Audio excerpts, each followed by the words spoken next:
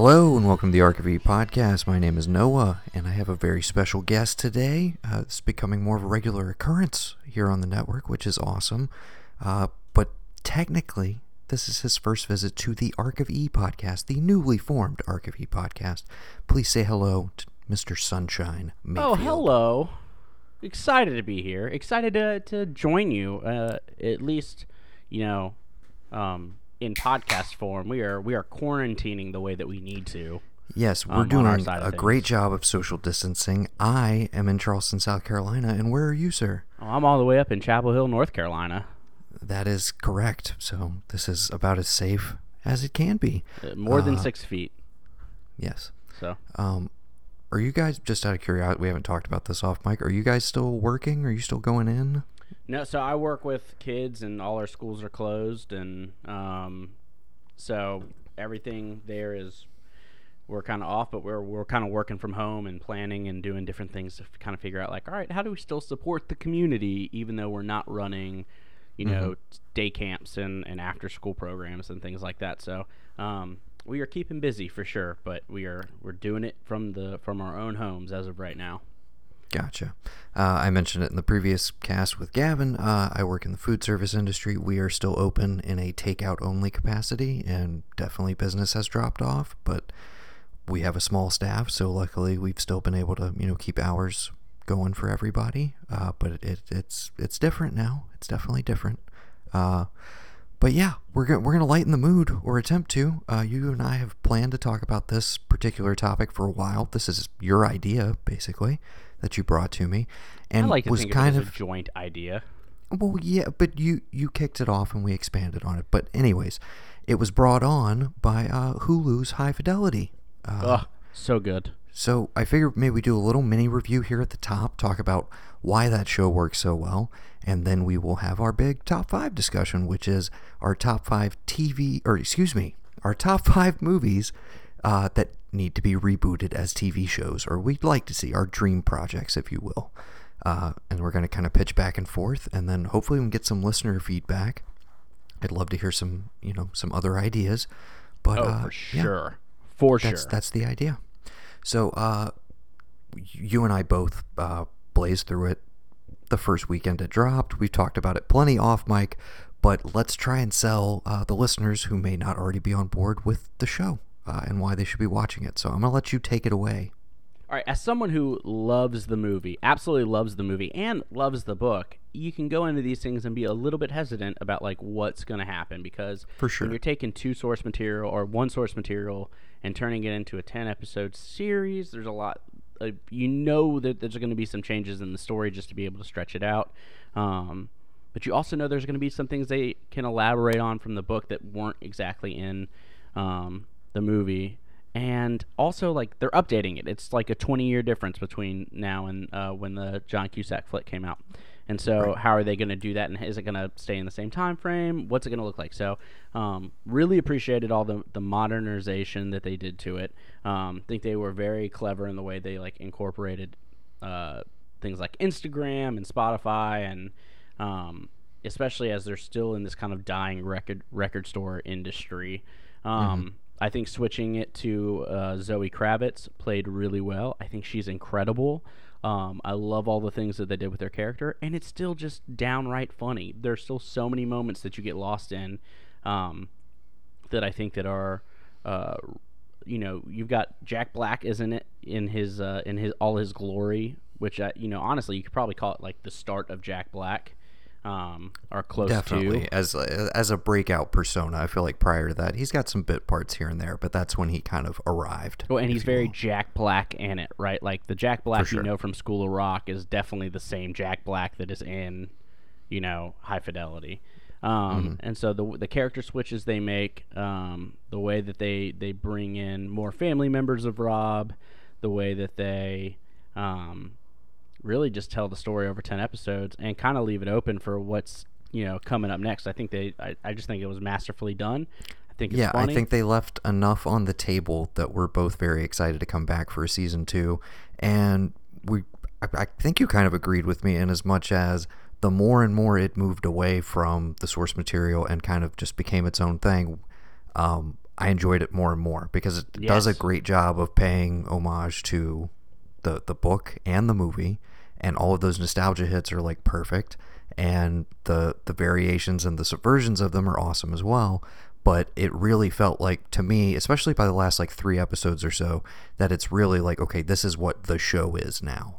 So I look forward to more of it. I think it was a reasonable success. I'm sure more people are watching it now that they're on lockdown if they hadn't caught up with it already. So huge recommendation from us. The only thing that for me tops it in terms of what we're going to be talking about is the often mentioned on this podcast and over on the old TV Arc feed, Cobra Kai over on YouTube. I disagree. But yeah, we have our. I know you disagree. I have more of an affinity for the franchise. Gavin and I have gone on about it at length. But in terms of adapting something that's near and dear to my heart and doing it in an interesting and creative way, that still is the tops for me, just in terms of what they've pulled off so far. Can't wait for season 3. All right. You are the guest, sir. I will say, do you want to kick it off, or you can kick it to me? I'm good with either. Dude, I'm happy to start it off. I'll do that. Please do. Okay, your number 5 movie that should be turned into a TV show. All right, so I think for me, as I'm creating my list, I did a lot of movies that I think were either okay or fine, and like things that we could potentially, if they would have had more runtime, would have been able to be stretched out and kind of developed more, we would have seen a success. My first one is a movie that came back in 2011. Alrighty. And it stars our boy Justin Timberlake. The movie is called In Time. Did not see it. It is not good. It is not a good movie. I love JT. Love him. Think he's a great entertainer and a pretty solid actor. And I just think that there wasn't enough time to really develop. I think the premise is really what drew me into, like, I would love to see this as a TV show. Basically, everyone's has a credit of 24 hours of time to live. And then based off the work that you do or the things that you buy, that time goes up or down. And so your currency is the time left that you have living. And so if you're rich enough, you can live forever, and if you're not, and so there's a lot of class struggles that happen throughout this thing, and I think you could stretch that out into a really good series with that premise. Hear me out. The showrunner would be Denis Villeneuve. Denis Villeneuve, okay. Whatever the name is pronounced, I don't know. I tried to do the best I can, Noah. I'm right there with you. Okay. Instead of Justin Timberlake, I think you put Daniel Kaluuya in there. All right. I'm liking it more and more. And then instead of Amanda Seyfried as like the side character, I think you drop in Alicia Vikander. I think you've got a really solid show from that point forward that could last as long as you need it to. So that's my number 5. We're saying more of a long form series, maybe not limited or like small scope. Okay. Correct. I think that's something you could have really stretched out and made something awesome. But not a good movie, and one that most people forget. And I think that's sometimes what makes really great television. You take movies like Westworld and completely kind of prime example, them. Even though some would argue with you about season 2 of Westworld. Sure, but when you're talking about the first season, the first season is probably one of the greatest seasons of television by itself. Agreed. Yes. And then 2 gets into its thing, and let's see if 3 can course correct. But we shall see. But for the first season, it is amazing, and I think that's a really good example of a movie. You took one that no one really knew of, or like it was kind of like a B movie, and really expand upon it. And so I think that's what you could do with one of those movies where I think the poster is more famous than the movie itself. Like people know the look of Yul Brynner and everything, but people who had actually like sat through it start to finish, because I remember watching that I was probably 10 or 11, and it was like, oh, it's Westworld, like what a cool concept, it's kind of like Terminator, blah blah blah, and actually sitting down and watching it, and it was one of those where I was like, this is okay. This is not that great. But it had been presented to me as kind of a classic prior to that. And then I kind of realized, well, not all movies age incredibly well. So that was a great a lane for them to pick for that show, which is like, it has a vague bit of knowledge, and like people coming into that first season having seen the movie have a very interesting twist awaiting them in the premiere specifically, but it really didn't extend much beyond that. The show immediately kind of became its own thing. So yeah, but no, great pick. So In Time, which I guess I gotta watch now, I guess. You don't. It's not good. It's Okay, not like it's so fine. skip it. Like, Okay. yeah, you don't need to watch the movie. But if the series comes out, you know, we'll pin it. I guess that, they yeah. owe us the rights to that. You know. We'll see. Okay. I kind of went a completely different direction, which is I picked a lot of, in my mind, like stone cold classics that I would just like to see reinterpreted or remixed, if you will. So in that spirit, I'm going to take you back to 2006. I hope this is not stepping on your toes, but I would like to see Brick, the TV show. You know I love Brick. Who doesn't love a Rian Johnson film? The guy has not made a bad movie. Here's my main pitch for it, though. The first season is essentially a remake or a remix of the narrative of the movie. Okay, that's your first season. But then you leave the door open for staying within that world of like the 40s, 50s noir aesthetic, but on a modern day high school. But here's my kicker. Rian Johnson, he's a busy man. I understand. You're probably not going to get him to come in. Maybe you get him for the pilot, maybe. But here's who I want as showrunner. And I don't want them on the show. I just want them as showrunner. Joseph Gordon-Levitt. Okay? Yeah, that could be fun. He knows the world. He has become, I feel like, more of a behind-the-scenes dude. He hasn't been in front of the camera, like high profile, in quite a while. Yeah. And I could see him like taking over this space and like building a cool new young cast of like interesting people and just exploring this world. Because it's it's like Twin Peaks light in a lot of ways, in my mind. It's never going to get as weird as Twin Peaks, but it has the hook of the noir aesthetic and dialogue. So I think it could work. I think it could be a really moody, and you could do them as like short mysteries almost, where I'm talking like maybe 6-episode seasons, and they do them like every couple of years. Yeah. Well, because it's interesting. I think we can agree that each network kind of has their niche of the type of television they run. The CW's got a very different like thing than Freeform, which is very different than FX, which is very different than AMC or HBO. So what network do you see this show running on? I mean, I want it as like an HBO limited series, maybe more like a True Detective length, maybe like 8 episodes a season. All right. I want that treatment for it, but I do understand that like when you would be pitching it, people probably would think this is a CW show, like immediately, just because of the age demographic. But that wasn't really the target for the movie in the first place. So I think you make this essentially for the fans of the movie and a little bit of an older crowd. So to me, HBO would be the dream home, but maybe they'd have to settle for Showtime or Cinemax. I don't know. All right. Yeah. Okay. That's my number 5. So back to you for your number 4. All right. My number 4 comes from 2001. Okay. And currently stars a guy that we know and love, and by know, I mean know of him,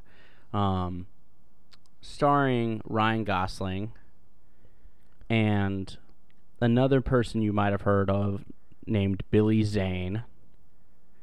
Okay. And I'm going to say let's remake The Believer. All right. As a TV show.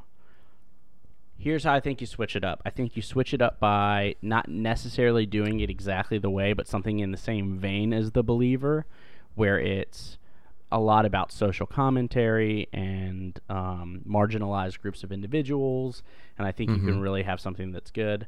I think Ava DuVernay as the showrunner would most well known for her recent Netflix success, which was the one about the Central Park Five. If you are, when they see us. Yeah. And so I think you put her on as showrunner. And here's who I think you cast. Ready? Hit me with it. Caleb Landry Jones. Okay. That kind of goes without saying. I mean, I don't even think they audition him for this. It's just an open offer. Right. Yeah.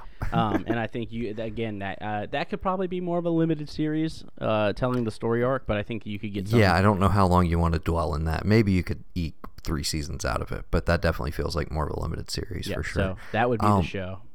Side question: have you seen the trailer for a film called Burden? Burden? No, I haven't, but I just actually saw it pop up in the news, or on the news feed. Just because it came out right around the time. Oh no, I have seen this trailer. Yes. Yeah, Forrest Whitaker. What is his name? Oh my gosh, why is the lead actor's name escaping me? The dude from Garrett Hedlund. Yeah. Garrett Hedlund. Thank you. Yes. Yep. Tron, Four Brothers, many movies. Usher's in here as well. Tom Wilkinson. Tom Wilkinson as a KKK member. But basically, it's a former KKK member trying to redeem himself. Trailer looks very compelling. Hopefully, this one's available online sometime soon. What's weird? But I was gonna say it came out in 2018. But probably festival release, or they pushed this. I'm not sure. Just now seeing trailers for it, so it's been in front of the last 2 movies I saw in theaters before the shutdown, which were Wendy and Portrait of a Lady on Fire. Mm-hmm. I saw the same trailer twice, and I was like, okay, I would totally go see this actually. And then, it's not going to be here yet. So, anyways, that just made me think of that. Solid pick, very heavy. And where does The Believer stand for you? In as much as is that a flawed one that you think needs to be fixed, or do you think it's pretty well structured and just an update would be? I think it's middle of the road. I don't think it's bad by any means, and I think it's a great early performance from him. I think the movie around it is maybe not as as deep as we'd like it to be. It's a 6 or as out of thoughtful 10. as you'd like it to be. Yeah. Okay. My number 4. I'm gonna lighten things up a little bit. All right. I'm gonna take you back to '86. This is definitely a nostalgia play, 100%. Big Trouble in Little China, the TV show. I feel like that's actually been kicked around before. Well, they've been talking about remaking it as a movie for a very long time. And I've heard different incarnations. At one point, The Rock was attached, which sounded like a terrible idea to me. But I love The Rock. Put him in everything. Here's what I think your template for it is, though. And a show that ran for a while and had a lot of success, Ash versus the Evil Dead. That's the mode that I see this slipping into. And for hardcore Big Trouble fans, you probably know that there's been an extended comic book series about the Jack Burton character, having all sorts of different crazy adventures. So you've got other source material there, but you could also just go off of what we know from the movie and expand from there. But essentially, we're just following Jack Burton, and in my mind, you get Kurt Russell. I mean, Bruce Campbell came back for Ash, and it's one of his most iconic roles. I think you could get him to do it, at least for a short run, but I think it could be super fun and play on a little bit of the 80s nostalgia. My dream director, of course, is you get Carpenter to come back, but the likelihood of that happening is very slim, so I have some backups. One, Mr. Adam Wingard. I could be down with that. And Seth Rogen and Evan Goldberg, because this feels like it might be in their wheelhouse. They've had a lot of successful TV adaptations so far, so I could see them taking it on. I don't know how they feel about Carpenter in general. Never really heard them, screaming from the rooftops about him, but I could see them handling that type of mix of comedy and action, fantasy, all of that all together at once. So that's my number 4. All right. Big Trouble in Little China. I dig it. All right. You ready for 3? Absolutely. All right. This is kind of a new movie. Okay. All right. I'm talking 2019's Bombshell.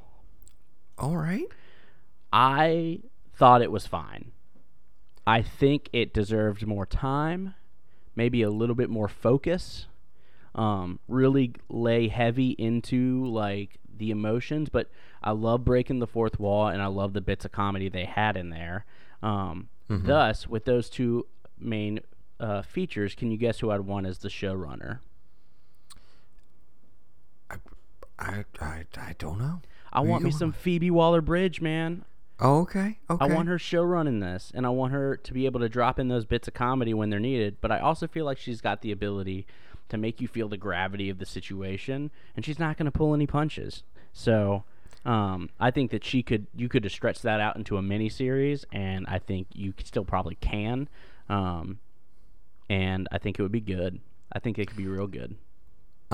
I caught up with the movie recently as well. I think I liked it a little more than you did, but I did also have the feeling of like this could have been, I mean, HBO has done a lot of movie of the moment type things over the years that are just like, here's, 2 hours on this particular subject.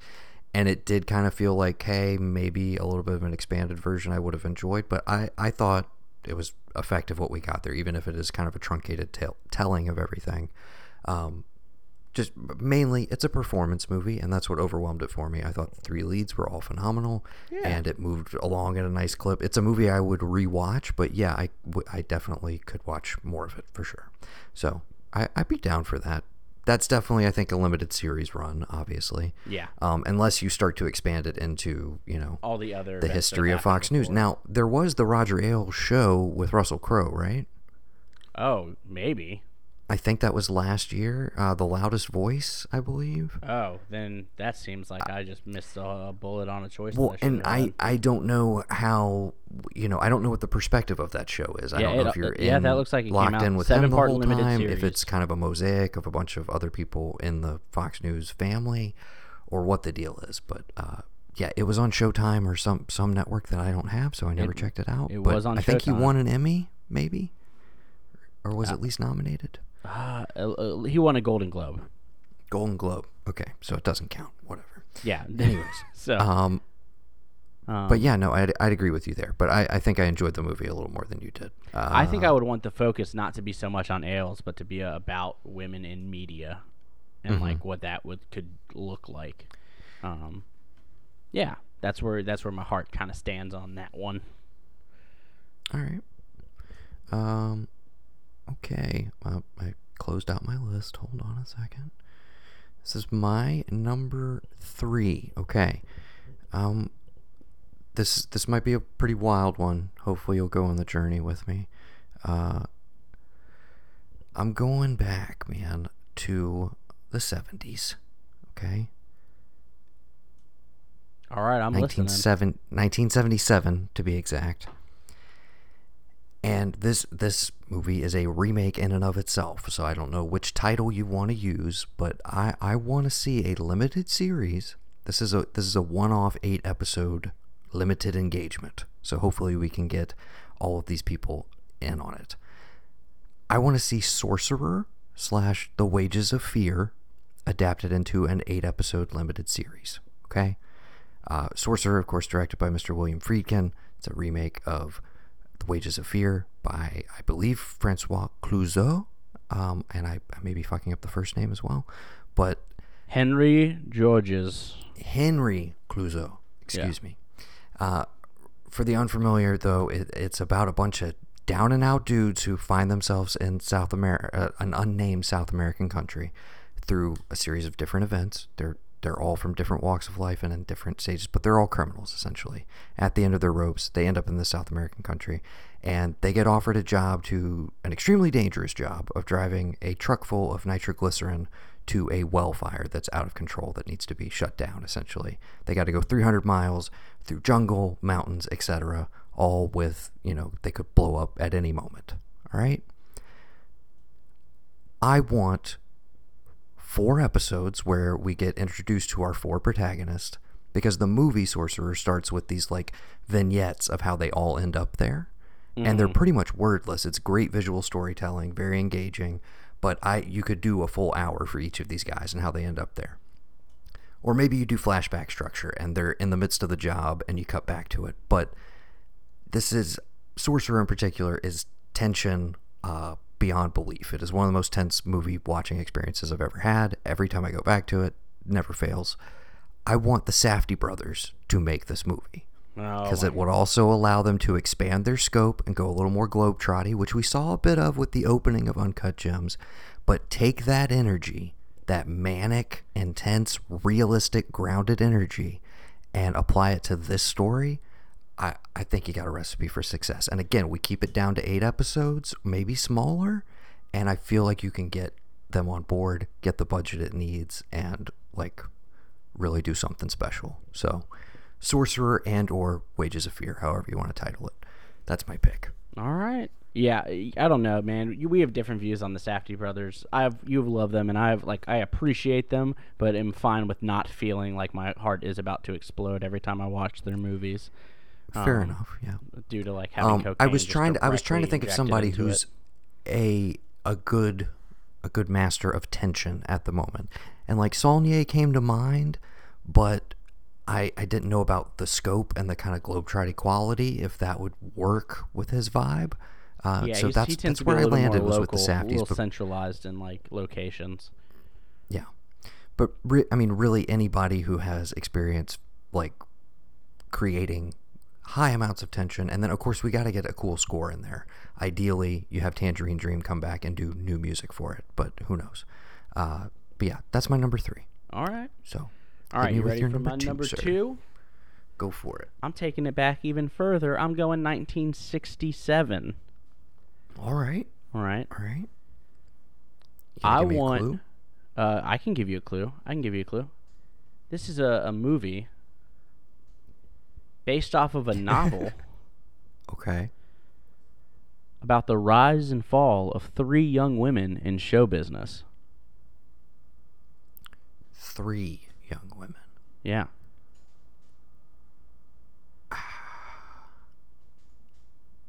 I don't know. What is it? I want Jennifer Kent to be the showrunner for the television reboot of Valley of the Dolls. Okay. That's what I want. I would watch said show. All right. I want Anya Taylor-Joy as one of the leads. Okay. I want Zendaya as one of the leads. And I want Tati Gabrielle as one of the leads. Not familiar with the third actress. She plays a bit part on the new Sabrina series, but I think she's one of the most like underrated parts of that show. But I think the 3 of them, and really telling that from like, instead of being like you shouldn't do drugs movie, it to be way more of a, look at these situations that are completely unrealistic and terrible for these girls, and kind of dive into. And I think it gives us a little bit of a chance to kind of like show that like Hollywood can like tear itself apart too, and be like, nope, these are terrible things that like about our industry that we should stop doing. But I think that could honestly be like a really long show, like 5 seasons. You could probably pull that out of. Yeah. But I would love to see Jennifer Kent kind of run that, because we know that she's got the ability to, one, make us just pull unbelievably realistic performances out of her actors. And 2, just the scope to make you feel just tension and emotion like no other as you're watching her movies. So I would love to see Jennifer Kent's The Valley of the Dolls. Okay, dude, I am thoroughly enjoying your list. I can't wait to see what number 1 is. But it's gonna seem like a joke, but I'm being dead serious. Okay, I'm pretty pleased with my top 2. So let me see if I can sell you on this one. My number 2, it's Dazed and Confused. Okay. Oh yeah. Which also happens to be my second favorite movie of all time. But here's my big grand idea. First of all, you get Richard Linklater on board. Okay. The first season is essentially a reimagining or remix of the original movie, okay, set in the 70s. Season 2, it's a high school in the 80s. Season 3, 90s, and so on and so forth. We do 5 seasons all the way up through the 2010s, and we look at high school and how it evolves, what stays the same, what archetypes of characters, are always ever present, how do they shift, and I don't know if you keep it in the same school through the decades, or if you jump around like geographically. That could be interesting as well. That could be. But I think of it as a long form Boyhood / the Before series esque project of telling a long form narrative, not about specific characters, but about how the environment of high school changes long term. This is kind of, before it actually premiered, this is a little bit of what I thought Vice Principals was going to be. Because as it was pitched, I think initially it was going to be 3 seasons, and it was going to be 1 season about the students, 1 season about the faculty, and 1 season about the parents, or something like that. Okay. And it was going to be this grand kind of high school epic. And then eventually what we got is what we got, and I love that show. But that's what I initially remember hearing them pitching it as. So it kind of piggybacks a little bit on that idea. But again, I think you get Linkletter on board, and he would be down for I get to, bring in a whole new cast every year. I get to recreate these different eras. I get to pick the soundtrack. Like, this is a total Netflix 5-season in and out, like a nostalgia play, but something that can have a lot more depth to it at the same time. So that's my idea. All right, I'm in. I'll watch that for sure. Okay. All right, you ready for my number 1? That was an easy sell. That was so easy. Well, I mean, of course, because I know, and you get high school shows. They're out there and they exist, and they normally typically have a gimmick. But having one, and that's why I very grounded specifically and real. say Dazed, and you would want him involved, because again, the guy is one of the best naturalistic storytellers that's ever existed in terms of directors, and I feel like a lot of modern high school stuff tends to be maybe a little too heightened. I mean, I loved the first season of Euphoria, but there is that little bit of you that's just like, is this, is this for really real? what high school's like? How realistic is this? But so the more grounded, and this also, it's a little bit of a cheat. I'm assuming this is not your number 1 or anything, but you can probably bring a little bit of the magic of the Feig, Apatow, Freaks and Geeks, Undeclared verse to it. And that's what I was thinking. Grounded human vibe that still breeds a lot of comedy, but has a lot of pathos to it as well. That's right. Which is what makes Freaks and Geeks so special. What that show could have been if it was 4 seasons, right? Yeah, and again, I'm always pulling for, I don't need a full-on series, but I would love just a 2-hour reunion movie for Freaks and Geeks and for Undeclared as well. I think that would be awesome. Okay, it's time for number 1. It's man. time. Lay it on me. This is a movie that I think is bad. Okay. I think Gavin probably has a special place in his heart for this movie, if I had to guess. But I think that we could make him have fun with a TV show. 2001, starring the movie stars Shannon Elizabeth, Okay. Matthew Lillard, Okay. Tony Shalhoub. 13 Ghosts? I want a TV series of 13 Ghosts. Okay. So this is The Haunting of Hill House, but the extreme or the twisted version. Yes, I want the more twisted version. I want the episode that kind of features on each individual ghost. It's great setup. Absolutely. Yeah. I want like the story of how they became what they became and how they got trapped in there. I think you could take the whole like rich collector of unique things dies and leaves it to his nephew, and like I think you could really play and have fun with that. And just like The Haunting of Hill House, I want Mike Flanagan to run it. I think he would be the perfect person to do a 13 Ghost television remake. Dude, I mean, we are getting a 2nd season, and supposedly it's a whole new story, so fingers crossed, maybe it is a stealth 13 Ghost TV series. Exactly. I'll take it. But, I think he's made a good name for himself because of The Haunting of Hill House, and I think 13 Ghost is a movie that, like, if it's on, I'll watch it, but it's never good.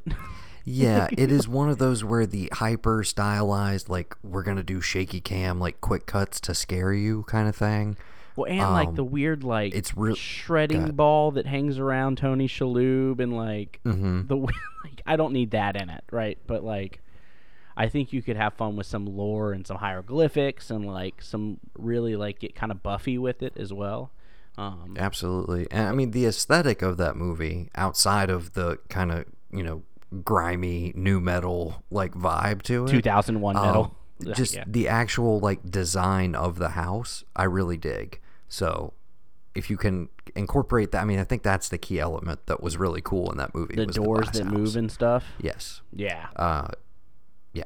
And that would definitely differentiate it quite a bit from Hill House, where you have this very stately old manor, what we're used to seeing in ghost stories, and here you have this completely transparent, like, just fright house, which would be really cool too. Yep. Solid pick, man. Yeah, okay. That was my number one. I thought you'd And enjoy that. Yeah. This one, a lot of people probably would identify as a bad movie. They're wrong. They're just wrong. They don't get it. They don't appreciate it. They don't understand 2006's Southland Tales from Mr. Richard Kelly. Yeah, I still have never seen it. That you're part of the problem, first of all. So you should correct that. Does you got it plenty have of The time Rock in it? right now. What's that? Isn't The Rock in that movie? Yes. Among one of my favorite casts ever assembled. Yeah, I've never watched. The oddest collection of individuals that somehow created what in my mind is a modern masterpiece that nobody appreciates. Sarah Michelle Gellar, Sean William Scott, Will Sasso, Sherry O'Terry, Amy Poehler, Wood Harris. Who else we got in there? Holmes Osborne, John Larroquette, Mandy Moore. Need I say more? No. I can. You got so many people. But for the, again, unfamiliar, because I know it's also little seen and much maligned by a lot of people that have seen it. This was Richard Kelly's follow-up to Donnie Darko, one of the biggest cult movies of all time. And in my mind, Southland should be just as well regarded and have just the same level of cult status. And I don't think it's ever really gotten there. It was made as a reaction to the Bush administration. And it is a fantastical end-of-the-world send-up satire, a la something like kind of a bizarro Dr. Strangelove, if you will, with a giant mosaic of characters all across the Southland of California, including a movie star with amnesia, played by The Rock, a racist cop, or one who's posing as one anyways, played by Sean William Scott, who also happens to be a twin. We'll get into all of that at some point when we eventually discuss this movie. I've threatened it for like years on this network, but it's one of my favorites. It was underappreciated in its time, and I think fairly misunderstood, and a lot of that had to do with the expectations coming off of Darko, but it rewards rewatches, and I think if you update this for the era we're in now, it has so many things that are just like great universal building blocks of like he created a great unique sci-fi premise, like basically a story where it's on the verge of a dystopic future. It hasn't quite happened yet, but we're living in the final days of it. So it could be very timely for right now, but I think you update this and like bring in elements of what's just happened with the Trump administration in general, and maybe some of the elements in this movie that seemed like too satirical or fantastical, or maybe a little too close to reality. So maybe people wouldn't really want to see this show right now, but I do, and I would love for Richard Kelly to come out of hiding and give us this as a TV show, and an update. So that's my big play. I want Southland Tales, the TV show. In my mind, it could go on forever, but you got at least a solid 3 seasons out of it. Well, I just looked at it's a 2-hour and 30-minute movie with The Rock. Like that's an epic. Yes, and it's an epic movie where you'll see a chapter card at the beginning that says chapter 4, I believe, and you'll be questioning, so where was chapters 1 through 3? And they were in a graphic novel that was released before the movie came out. So it does not hold your hand, and it takes a few times through to actually grasp all of the universal stuff that's going on. We're just like, what is some of this? But it's also just wonderfully weird and wacky and has a crazy cast and just kind of a subversive, like, sense of humor to it that maybe some people won't feel has aged well, but maybe some people will be like, no, this is the perfect kind of reaction to what we're living in right now.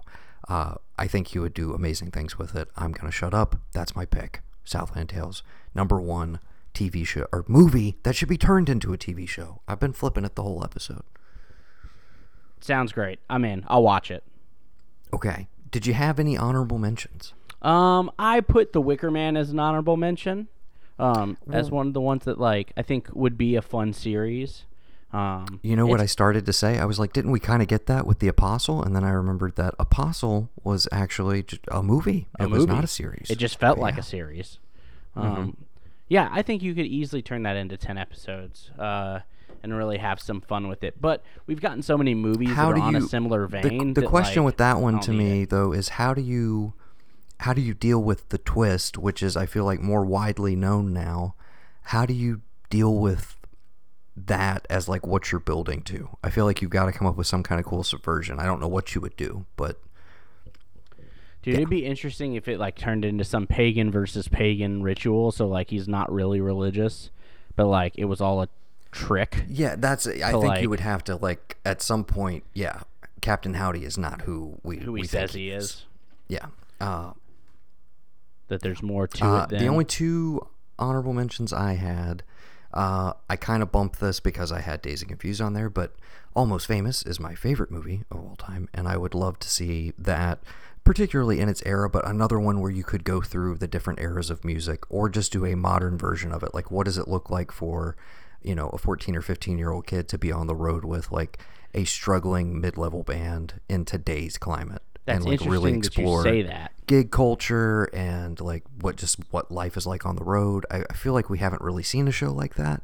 Of course, Cameron Crowe did try to make Roadies on Showtime a couple years ago, which ostensibly was Almost Famous, the TV show, but actually wasn't when it finally got delivered. So he never really fully made good on the promise of that. So I would love for somebody else to step in and give us that vibe.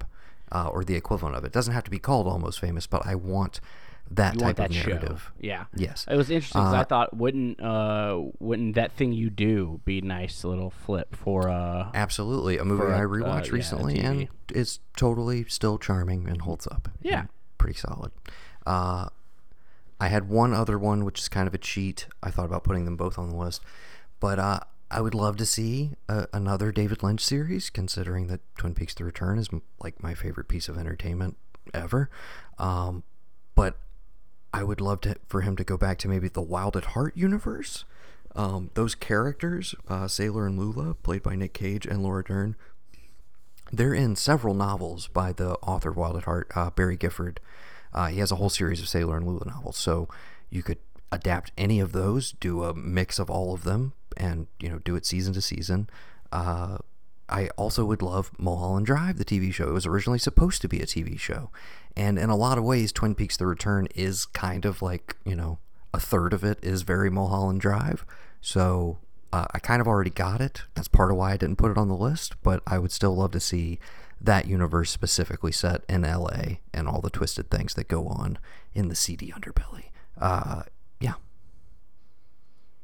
Agreed. So that was it for honorable mentions. There we go. I think we had some nice, interesting, varied choices, some good pitches. So I would love to hear from the listeners. Please email us at thearchive@gmail.com. You can also shout at us on Instagram at the Archive Network or on Twitter at the Archive. Let us know which one you want to see immediately, basically, because we know they were all fantastic ideas and you loved every single one of them. And then also let us know what your pick is. Like, let us know your pitch. Okay? And we'll discuss those on a future episode. But anything else you want to tell the listeners before we jump into a little what we've been watching / listening to? No, just just continue to social distance and watch a lot of good television and listen to some music and take care of yourself. And dream up ideas and maybe write some spec scripts for movies that should be adapted into TV shows, because we're going to have to rebuild the entertainment industry at some point. Maybe you can start filming in your living room right now, some test footage. So go for it. What should our next top 5 list be? I think our next top 5 list should be TV shows that should be turned into movies. It should have been because movies. I keep saying it this whole time. And that would also require us to think a little differently. What do you lose? What do you isolate as the core of the given show? I think that could be interesting. Or like, what character do you want to just focus on? I would have said Fantasy Island, but that turned out poorly. Hey, yeah, that just happened. Yeah. That just happened. It was not good. I heard the Downton Abbey movie was good, but I've never watched a second of that show, so I didn't really see a need for me to watch the movie. And that's the question: do you make a movie based off a show as like a sequel, similar to like Downton Abbey or Serenity was to Firefly, or is it something that's like you're taking the series itself and turning it into? I know like the Sex and the City ones were successful, and like I think the Entourage movie did okay, but those are like, sequels to half-hour comedies essentially, where it's like, okay, we're just going to shove a bunch of jokes into a 2-hour movie and like we're going to send them off to a location. But I'm trying to think of other successful, like, when has it worked? When has it ever worked and been exciting? I think I got it. I don't know. It, actually. It's the X-Files movie, the first X-Files movie. Maybe. I don't know. If you were a fan in the day and you were excited for the movie, it totally delivered. It did like basically punt the football at the end for like any big answers on questions that people had from the series, but it functioned as a really entertaining, like action-packed, thrilling movie that you could see the scaled up budget and everything, and then it perfectly kind of flowed right back into the series itself. Now they tried to do a sequel years later after that the show had ended its run proper and before they brought it back this most recent time. But yeah, I think like that's the only one I could really point to. So that would be an interesting list if we wanted to try and tackle that at some point. Oh, absolutely. Let's do it. It doesn't have to be the immediate sequel, but we should definitely do that. Okay, so maybe we'll take a little musical interlude and then we'll come back with a little what we've been watching, movie/TV edition. Sound good? Sounds perfect. All right. Well, do you have a song perhaps that you want to shout out as well? And this can serve as a little music arc. Yeah, I would love to. Let's listen to a little "Wake Up Next to God" by Oso Oso. How I couldn't wait to make my escape in the back of a 12-passenger. Give it all you got for all that you want. I've been on that hunt. All I know is I want to wake up next to God. I want to feel cynical. It all feels so subliminal. Every word and sex starts dancing in my head. So back up on the carousel. This one's spinning straight to hell. Maybe I'll figure out what it means when I'm bored of myself. All right, and we're back, and I'm going to throw it over to you, Mayfield. What have you been watching? Movie, TV-wise, obviously, we're probably not... You threw up some mini reviews. Thank you for doing those, by the way. And this is probably another good time to remind people. We are attempting to become a Rotten Tomatoes certified outlet, basically, by next year. And one of the quickest ways to do that, and one of the most helpful, is we have to have 200 reviews on Apple Podcast. 200 ratings. Specifically through the iTunes Store. 200 ratings, excuse me, not reviews. All you got to do is click 5 stars. But that would help tremendously. So we encourage all of you to do that. Hopefully at some point they'll be like, hey, if you have this many on Spotify, because that seems like that's where things are trending. But for now, that's how they do their metrics. So if you're not subscribed over there, do head over to the podcast app on your iPhone if you're an iPhone user, or if you do have Android but you still use iTunes, go over to the store or the podcast section and give us a 5-star rating. It would help tremendously. So anyways, thank you for doing those reviews. You talked about Wendy and The Hunt, so I don't feel like we need to hit those other than to say that I also loved Wendy. I thought it was incredible. And I mentioned earlier I saw Portrait of a Lady on Fire, which lived up to all of the wonderful, glowing praise that I had heard about it beforehand. I know you caught it as well, and so seems good. like you agree. Oh, top notch, beautiful. Yeah, just exquisite. Fantastic movie. Yes, one of the few times where I'm like, yeah, you see exquisite in pretty much every little blurb about this movie, and I so rarely use that word, but that movie is fucking exquisite. What a thing. Absolutely loved it. What have you didn't make any other trips to the theater, did you? All been home watches? I've seen a lot, actually. I've seen recently. I've caught a few. I got myself one of those movie pass things for AMC, and so I got to go see. Perfect time to have the movie pass. it totally panned out well. They've actually put it on pause now because all the AMC's are closed. It's so funny. You and I were talking earlier in the year when you got it, where I was like, yeah, dude, but unfortunately, this is kind of the dead zone. Like, things don't really pick up until like April, kinda, and then this happened. So yeah. So I've seen Wendy, loved it. The Hunt was fine. Portrait of a Lady on Fire, loved it. The Invisible Man, saw The Invisible Man. It was go ahead. I'd give it a positive review, but not a glowing review. Well, I have yet to catch it. I was going to say we should shout out that The Hunt and The Invisible Man are going to be available for $20 each, I think. Yeah, on VOD. On Friday. So I think you're probably hearing this on Friday or late Thursday night if you're already on board. But yeah, so you can go watch those yourself. I plan on watching both of those because I can't go to the movie theater, and 20's not ridiculous, and might as well, support the industry when it's dipped down a bit. So I will be checking those out. I'll have my opinion eventually, but I'm not amped considering what you've told me about either one of them. Yeah, So I we'll like see. Elizabeth Moss, man. I think she does a great job, but I do not love the action sequences that come out of like a lot of jump scare moments, a lot of finicky CGI of like floating guns and stuff that just like didn't do it for me, All right. But everything Elizabeth Moss does is just wonderful. So it's a weird balance. It's a weird little mixture. And then before that, I saw The Lodge and I saw Sonic the Hedgehog. So that was about my last month in movie watching in theaters. Gotcha. Wow, I go to a lot of movies in theaters. Yes, you do, sir. I am still hoping to see The Lodge at some point whenever it does become available to rent. Sonic the Hedgehog, oddly, now, yeah, I'm actually kind of excited to see it because, people were not down on it. I've heard a lot of people go as far to say it's one of maybe like the 2 or 3 best video game movies, which is not saying much. That is not a tough it's hurdle saying to something. jump. Yeah. What's that? Said being one of the best video game movies is not a tough hurdle to jump.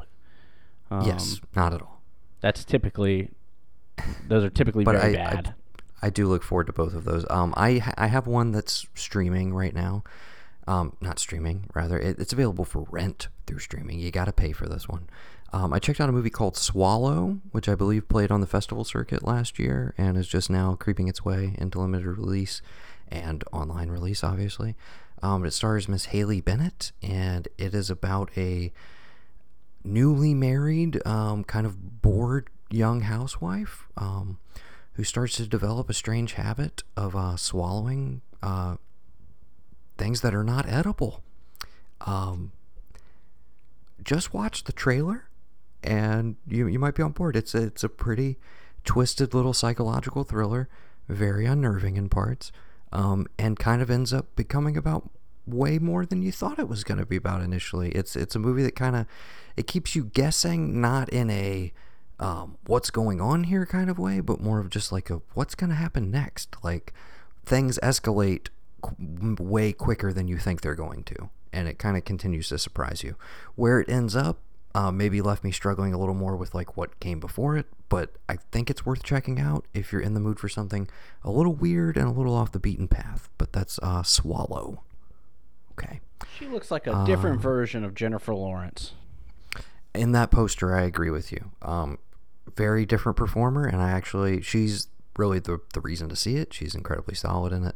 And just from an aesthetic standpoint and directing style, like I really enjoyed it. So a little more of a mixed bag, but I still recommend Swallow quite a bit. I think that kind of does it for the newish things I've seen. I'm trying to save a little bit because I know Gavin's coming down to record sometime soon, and we got to get into a few other things.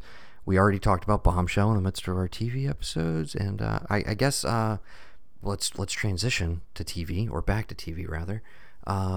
What are you watching right now? What are you keeping up with? What are you excited for coming up? Because TV is the one thing that is not slowing down at all. It just keeps on coming. Keeps ramping up. Currently going through Real Brothers of Simi Valley. I think it's... I am one episode behind, actually. I still need to watch last Friday's. Yeah, no secret that we all kind of enjoy that. It's a blast. It's the right amount of dumb with the perfect amount of wit. Favorite for sure. Yeah, and then watched the first episode of Westworld. I think I'm a little bit more high on it than you are, but I'm enjoying to see where it's going to go. Yes, I just have my guard up because I wanted it to come back and just you got be hurt like, oh, last this is season, like, man. You got hurt. yeah, I mean, and not even hurt, just a little like, I'm not mad at you, I'm just disappointed. Like, Right. that was just kind of a deflated feeling by the end of the season. And I gotta be honest, I was hoping for more of a straight, hard reboot and not being kind of thrown into the deep end of like, okay, we're cutting across, there's a lot of different stories going on right now, there's a lot of setup, clearly. But I wanted maybe more of a clean reset for the pilot, and I felt like it was very much we got to address what happened at the end of season 2, and I get that, but as I told you, by the end of it, kind of the last 10 minutes, as things were paying off and like coalescing a little bit, I was like, okay, I kind of see where we're headed for the rest of the season, or at least the next few episodes, and I'm excited for it. So, tentatively excited about the remainder of Westworld Season 3. A sci-fi show that I am 100% on board for, though, is Devs, which I know you still need to start watching, so I'll spare it's on you the list, any details. But I'll just say I'm incredibly excited to watch episode 4. That'll put them midway through, so we got a couple more weeks of Devs.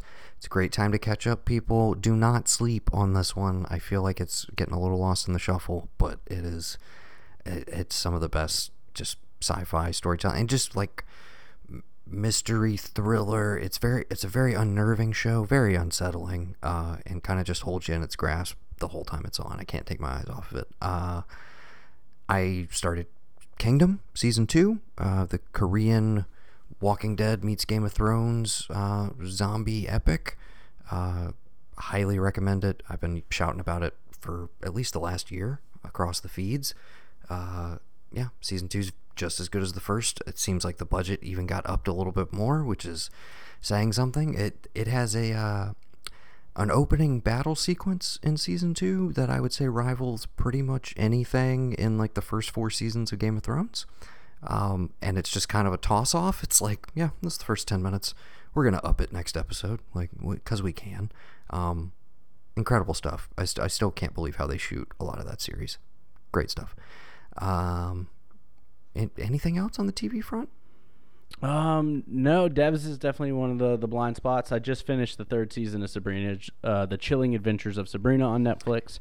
Nothing super big to write home about, but it's one of those watches that, like, if you kind of dig the Buffy scene, if you kind of dig, Charm, Supernatural, that type of stuff, like, it's going to fill your cup a little bit. Yeah. And, it's definitely watchable. Netflix is doing a good job of what kind of their output and the way and the production value behind things. So, yeah, had fun with it. Like a 7.5. Nothing crazy, but not bad at all. Yeah. I've still yet to dive in. I was intrigued by the initial trailers for season 1. I love Kieran Chipka, of course, from Mad Men, but I never got on board. And then it's like I turned around and I'm like, wait, season 3? Like what? I thought that show just started. So, yeah, I may save that for an October binge, perhaps. That sounds like that. Because have they done like split seasons? Like, didn't they come back around like Christmas last year? Yeah, there was so they essentially 2018 around the Halloween time, the first season came out. There was a Christmas special somewhere in there, and then season 2 came out, and then beginning of 2020. Season 3. So, I mean, honestly, in less than 2 years, they've come out with 3 seasons of it. Gotcha. Honestly, within 15 months, there's been 3 seasons and a Christmas special. So, they're working on it. It's definitely they're kind of the workhorse Netflix show right now. But I feel like Netflix kind of does that. The Queer Eye show pumped out like 4 seasons, and then it's been kind of dormant. And so, I think Netflix sometimes just does that, where they're just like, yeah, let's go. Let's continue. Because The Witcher is already they're on pause right now shooting. Got the go. On the Netflix front, I did already burn through season 2 of Ugly Delicious. It's shorter than the first one, which was a little bit of a letdown, but there's still quality episodes for sure. The steak one, probably my favorite. I also enjoyed the episode on Indian food. And pretty much all of them. The opener is the one that is getting to a lot of people because it's about It's about becoming a parent and how you juggle, your fancy chef life with a newborn. So I know that tugged at the heartstrings of a lot of people. I myself am not a father yet, so maybe didn't hit me in the way that everybody else has been raving about it, but it's a good opener to the season, and I still love the show. But the first season of Ugly Delicious, my God, that is still probably my favorite piece of food-related entertainment in recent memory, at least. So go catch up with that show. I think I am pretty much done. I'm going to save 000 for when Gavin and I can talk about it. And Better Call Saul is fantastic right now. They're 5 episodes in as well, midway through the season. It's one of the best shows on TV. What more can I say? You should be watching it if you're not already. I will do that, maybe. Okay. Anything else you want to hit before we get out of here, man? No, we've hit enough. We're on like the hour mark. We gotta let the people go listen to other things. Nice little tight top 5. Check back up in the feed for those mini reviews from Sunshine if you haven't listened to them. I will say we do still have part 2 of our top 20 albums of the decade pod headed your way. I should have time to finish editing that shortly. This one will probably go up a lot quicker, so you might see this beforehand, but stay tuned. Part 2 is coming. And yeah, stay tuned in the network. We're going to try and help you guys get through this, do our own little part, and get out some consistent episodes throughout our downtime. So stay safe out there. Continue to wash your hands, practice social distancing, and keep it locked to the Archivy network. Check out our archives and all of our old feeds and such. There's hours and hours of content if you are so inclined. So I guess we should say goodbye. Thank you very much, Mr. Sunshine Mayfield, for being on the show. Anytime. This was a pleasure. And you and I will get together soon for another top 5, I'm sure. And maybe we'll do like a joint watch. Maybe one of, I'm sure we're going to get a few more movies that are going to be straight to digital. Maybe some high-profile releases. Maybe something big on Netflix coming. I'm not sure. But, yeah, we'll get together soon and do something and continue to practice our own social distancing with you in North Carolina and me here in South Carolina. Until next time, for the Archivy podcast, I have been Noah. I am Sunshine Mayfield. And thanks for listening. Bye. Yeah, bye. okay, bye. It's a bye. Shattered dreams, worthless years. Here am I encased inside a hollow shell.